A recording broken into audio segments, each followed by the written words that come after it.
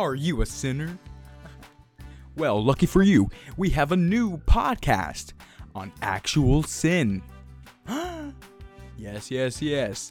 However, you have to listen to the whole podcast, all the way from beginning to end, so that you may be able to grasp the details of the catechism. Now let us begin.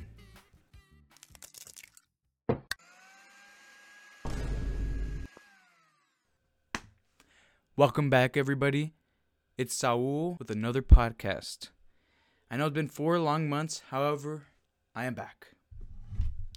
And we're going to be talking about actual sin. What is actual sin? Actual sin is any willful thought, desire, word, or action or omission forbidden by the law of God. What is omission? An omission is something that you didn't do that you needed to do. For example, if you miss Mass on Sunday, that's a mortal sin.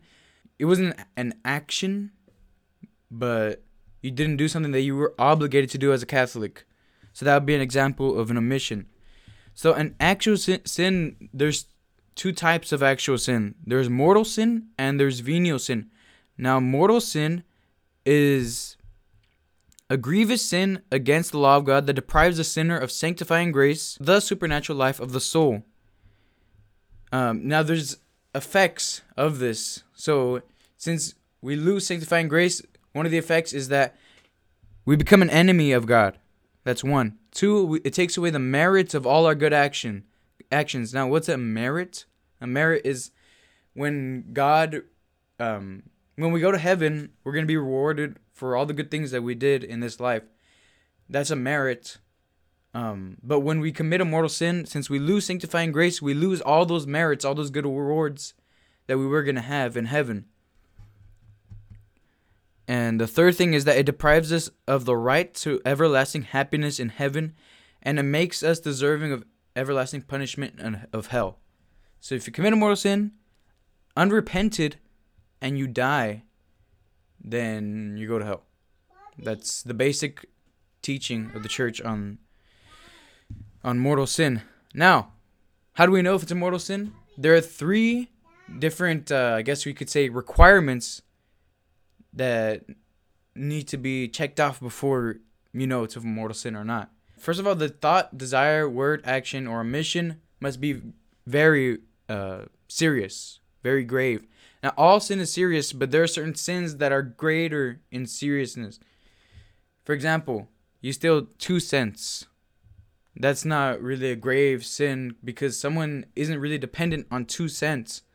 However, if you steal a lot of money, like thousands of dollars or something like that, then that would be considered a mortal sin since it's a much greater sum of money. Now, the second thing is that the sinner must be mindful of the action. That is, we're conscious that it's a very grave sin. The third thing is that the sinner must fully consent to it. That is, we're not forced to commit this sin. If you have a mental illness and like you're very sick, you're crazy, and you commit murder, it wouldn't exactly be a mortal sin since you have no consent in it. You know, you're crazy. You have a mental illness, and you can't control your actions. So that would be an example. Now, that's mortal sin. So remember, the 3 requirements. It's very grave.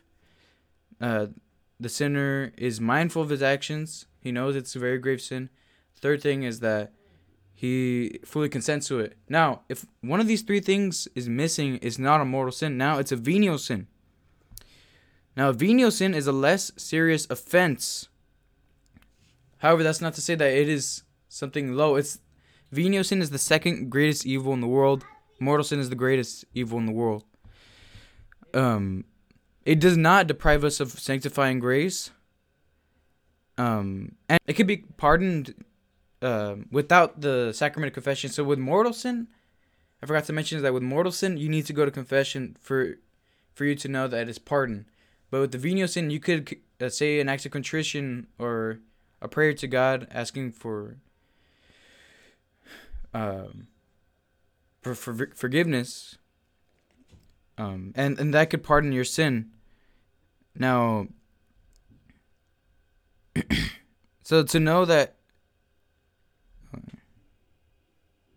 okay, now a sin can be venial in two ways. One, that it's not very grievous. It's not a very grievous sin. It's not grave, very grave. The second is that the evil done could actually be very serious, but the sinner sincerely believes that it is only slightly serious or slightly wrong, or does not give full consent to it. So like I said, if one of those three requirements of a mortal sin is missing, then it's no longer a mortal sin. Now it's a venial sin. Okay, now there are certain things that could make a venial sin into a mortal sin. If a person, being uncertain of the gravity of sin, nevertheless commits the sin, he is guilty of mortal sin because he shows himself willing to offend God seriously. One should not act in doubt, but should form his conscience. So if we commit a sin that is actually a venial sin, but we think it's a mortal sin, it actually becomes a mortal sin because it becomes serious that we're willing to commit a serious sin. You see what I mean? Because I remember I said if one of the three things is missing, then it's no longer a venial sin. No longer a mortal sin. It's a venial sin. Well, when you commit something that would be considered a venial sin under normal circumstances, if you commit that venial sin thinking it's a mortal sin, it becomes grave. It becomes serious since you're willing to offend God, and it becomes a mortal sin. Another example would be when, for example, you tell a white lie, right? Just telling a white lie, like someone asks you, like, "Oh, did you wash the dishes or something?" And you say yes, but you didn't actually do it. That would be considered just, a small lie. It's not very serious. Nothing huge is gonna happen just because you didn't wash it, just because you lied. But let's say the same question for some reason was asked in court when you're under oath. Since the circumstances are different, it actually makes it very serious if you lie. And it makes it a mortal sin instead of just a normal white lie, a normal venial sin. Since you're under oath, when you're under oath, you're obligated to say the truth and nothing but the truth, right? Now, another thing I'd like to point out, because a lot of people have this question, is would any amount of venial sins make a mortal sin? The answer is no. No amount of venial sins can make a mortal sin. However, if it's something like concerning money, where you're stealing, let's say, $10 from if you're stealing like $10 a week or something, well, at first $10 is like not too much. No one's gonna die just because you, nothing big is gonna happen just because you stole $10. But it's still a venial sin, still still serious. However, it's not that serious. But once the money accumulates, you're stealing from the same place, $10, $10. Well, that money becomes into a large sum of money. It accumulates and actually does become a mortal sin, since the amount of money you stole becomes into, thousands of dollars. That's the only way that that different times that you sin can make a mortal sin. But that's only because the sum of money grows, not because of any amount of venial sins you committed. Okay, now another question that people have is like, let's say you didn't know something was a sin, but you committed it anyways. Like, would it be considered a sin? Now, there's two different categories you could put ignorance in. So now it would be where you're innocent, where you did not know that it was a sin, and there was no way you could have known, and you did, and you're very certain that it wasn't a sin. So that's why you committed the sin. So that's when you would be innocent. There would be no sin committed. However, there's the ignorance where you're actually guilty of, it's your fault for being ignorant. Now, the first one would be where you just didn't want to know if it was a sin or not. So you didn't try to study, you didn't try to research, you didn't try to form your conscience more, and then that is actually a sin. Now, in the guilty the guilty part can actually be split into two now. So it's the part where you didn't want to find out, you didn't want to study to see if it was a sin. The second one is where you're so accustomed to sinning, your conscience has been so broken through your own actions that you wouldn't know something so obviously a sin is a sin, and it doesn't even hurt you. Your conscience is so numbed. Now that's actually even more grave. It's even a greater sin than the one where you didn't want to study to see if it was or want to ask questions to find out if this thing was a sin because you wanted to do it. It's even greater because through your own actions you numbed your conscience where you couldn't even distinguish good from evil. You see what I mean? So yeah, ignorance can be put into those two, innocent and guilty. Now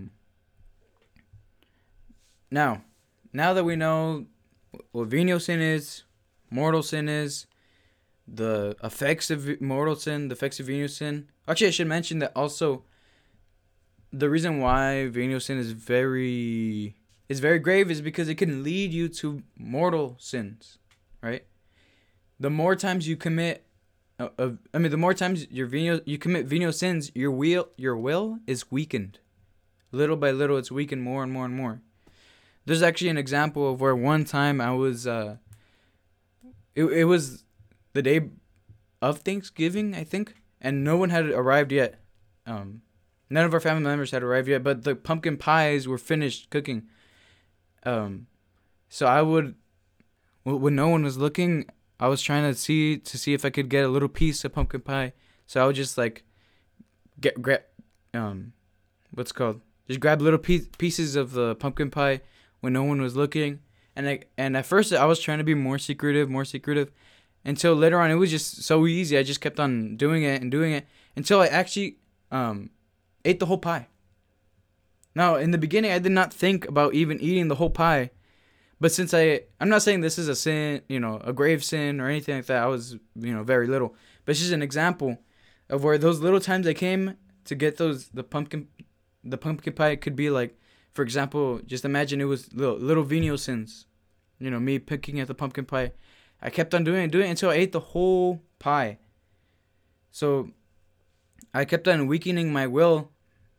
The first time I tried to go for it, it was like, I wasn't sure if I should because I knew that I wasn't supposed to be eating this, and I was, being more cautious, and, I was like, battling with my conscience a little bit, but as I kept on doing it, it was easier and easier and easier. And then at the end, I ate the whole thing. So that would be like the mortal sin of eating the whole pumpkin pie. I wasn't thinking about eating it at the beginning, but I just kept on weakening my will that it got me to that point. That's the same thing with venial sin. When you commit venial sins all the time, it weakens your will to the point where you're weakened enough to just commit a mortal sin. Now, there are different ways we can keep ourselves from committing sin. One of the ways is by praying. The second thing we could do is by receiving the sacraments. And it's important to pray to keep a relationship with God, because when we keep a relationship with God, our love for God grows. And God gives us graces to help us combat sin. But also when we grow in our relationship with God, we also begin to love God more and more. And when we love someone, we don't want to hurt them, right? We don't want to offend them. So we do our best to keep them happy. So it's the same thing with God. When we keep that relationship with Him daily, we grow in that love with Him. And God gives us the graces to not commit sin. Now, by receiving the sacraments, we gather that strength from it, because there's the sacramental grace. Well, I'll go into depth about this, on a separate podcast.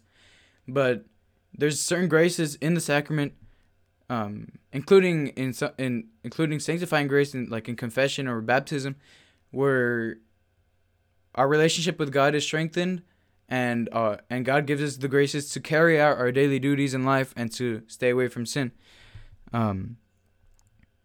Also, one thing is that to remember that God is always with us. God is always watching us. Let's say we we were gonna steal something of let's say, steal money from our friend or something like that. Okay, we wouldn't just do it right in front of them, right? We would wait until they were, gone, or something like that. Obviously, we shouldn't steal, but I'm just trying to carry across the point that, well, if God is there the whole time, always watching us, always there with us, why would we offend Him right then and there? Because sin offends God. It's against His law. Another thing would be by recalling that our bodies are temples of the Holy Ghost. So since our bodies are sacred, since they were created by God, given to us by God, we wouldn't want to let's say, well, for example, you wouldn't want to be irreverent with something that is sacred. For example, like with communion, with the Eucharist, you wouldn't want to just be like throwing it like frisbees or whatever. You would want to give it the greatest reverence that is due to God. Now, with our bodies, we also have to have respect, self-respect with our own bodies, and because it's sacred, it's something given to us by God. So that's one thing. So keep in mind that we're temples of the Holy Spirit. Another thing is to occupy ourselves with work, occupy ourselves with hobbies, occupy ourselves with spending time with our family, occupy ourselves by working out. These are, these are great things, because basically the devil uses idleness as his greatest weapon against us, because when we're idle, that's when he can do the greatest amount of damage to us. Because when we're not doing anything, then we can be tempted with bad thoughts. We could be tempted to do bad things since we're not doing anything. We're not our mind is not distracted with doing something. So yeah, and then also by avoiding the near occasions of sin. So a near occasion of sin is a person, place, or thing that brings us to sin. For example, if you have a friend that every time you go to him, or a lot of times that you go to him, he always tries to get you to commit a certain sin, either stealing or looking at bad, impure images, or by taking, drugs or whatever, anything that would be sinful. Then you have to stay away from that person, because that this person is helping you to commit sin, making you go down a path that is not good. What are the chief sources of actual sin? Now, there's actually pride, covetousness, lust, anger, gluttony, envy, and sloth. These are commonly called the capital sins. So pride is the inordinate seeking of one's own excellence. It is opposed to the virtue of humility. Covetousness is the inordinate seeking of temporal goods. Covetousness is twofold. First, the inordinate seeking of temporal goods by acquiring or possessing them unjustly. This form of covetousness is opposed to the virtue of justice, and is often a mortal sin. Second, the inordinate seeking of temporal goods by loving or desiring them too much. This form of covetousness is opposed to liberality, and is ordinarily a venial sin. Lust is the inordinate seeking of the pleasures of the flesh. It is opposed to the virtue of chastity. Anger is the inordinate seeking of revenge, or an unreasonable opposition to the virtue of temperance. Gluttony is the inordinate desire for food and drink. It is opposed to the virtue of temperance. Envy is sadness at another's good fortune, because it is considered to be detracting from one's own excellence. It is opposed to the virtue of charity. Sloth is the distaste for spiritual things, because their attainment requires much labor. It is opposed to the virtue of charity. Okay, now, as we can see, every single capital sin that I mentioned actually has a virtue which is opposed to that sin. Like I said, pride has humility, covetousness has justice, and it's very important to know these capital sins by memories and to study them, because it's good to understand the enemy, to understand what the enemy uses to bring us to sin. Now, like I said, these capital sins are the chief sources of actual sin.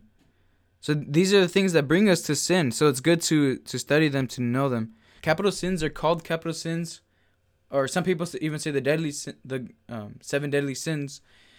Not because they're actually the greatest sins, but because they're the chief reasons why men commit sin. Pride is the source of presumption, ambition, vainglory, and boasting. Covetousness is the source of hard-heartedness toward the poor, and of theft, fraud, and deceit. Lust is the source of blindness of mind, thoughtlessness, over-hastiness, instability, love of oneself, hatred of God, worldliness, and despair.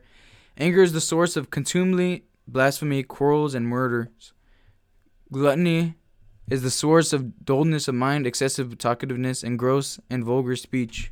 Envy is the source of hatred, calumny, detraction, joy in our neighbor's misfortunes, and distress his prosperity. Sloth is the source of the neglect to perform good works that are of grave obligation. So those capital sins bring us to commit even more sins, even greater sins. And that's why it's very important to avoid the near occasion sin, so that you don't even need to combat that sin in the first place, right? That's the greatest way to overcome a sin, is to avoid it. Avoid the near occasion of sin. Now, the near occasion of sins are all persons, places, or things that may lead us to sin, like I said before. There is grave obligation to avoid the near occasions of mortal sin. If circumstances force into the near occasion of sin, we are obliged to make use of the necessary safeguards, such as prayer and the frequent reception of the sacraments of penance and Holy Eucharist. So as Catholics, we're obligated to avoid that thing that we are, that usually bring us to sin. But there are some times where we can't avoid it. Like, we just have to go through it. And that's why we're obliged to make use of the necessary safeguards. So those safeguards are prayer and frequent reception of the sacraments of penance and Holy Eucharist. Like I said, the sacraments are very powerful, and they have special graces that will help us to avoid sin. Now, there are some things that could help us also to remember. Is one thing is to also examine ourselves, to find our predominant passion. That one sin that always makes us fall, right? And to examine ourselves on that, and to attack the sin and replace it with virtue. So we have to uproot the sin and plant the virtue. So we and it's also important every night to examine our conscience. So to examine our conscience, when we look at our day, we look at all the sins that we committed, and we ask God for forgiveness of those sins. So that way we're aware of the things that we do every day, because sometimes we go to sleep, we wake up, we don't even know what we did the day before. We're not even, too conscious of what we just did. So it's very important to do that, so that we're conscious of where we are in our spiritual state. So yeah, remember, avoid near occasion of sin. That's a big one. Receive the sacraments, pray daily, and do penance. Penance is very good, because when you do penance, by your own free will, you're choosing to do something that's hard. And also with abstinence for me, or fasting is a penance. When you choose to fast, what does that mean? Is that you're not allowing yourself to eat for this period of time. Since you're able to deny yourself of eating for that amount of time, obviously for a while you're going to feel physical discomfort, but you're embracing that. So also when you're met with sin, you're battling with sin, it helps you to be able to also deny yourself of committing sin. Since you already gained that discipline of saying no to yourself. That's why it's important. That's why it's also very good to go work out. A lot of times when you work out, especially throughout your whole life, when you very barely begin to start, doing exercise in your life, all your life you're going to be met with laziness.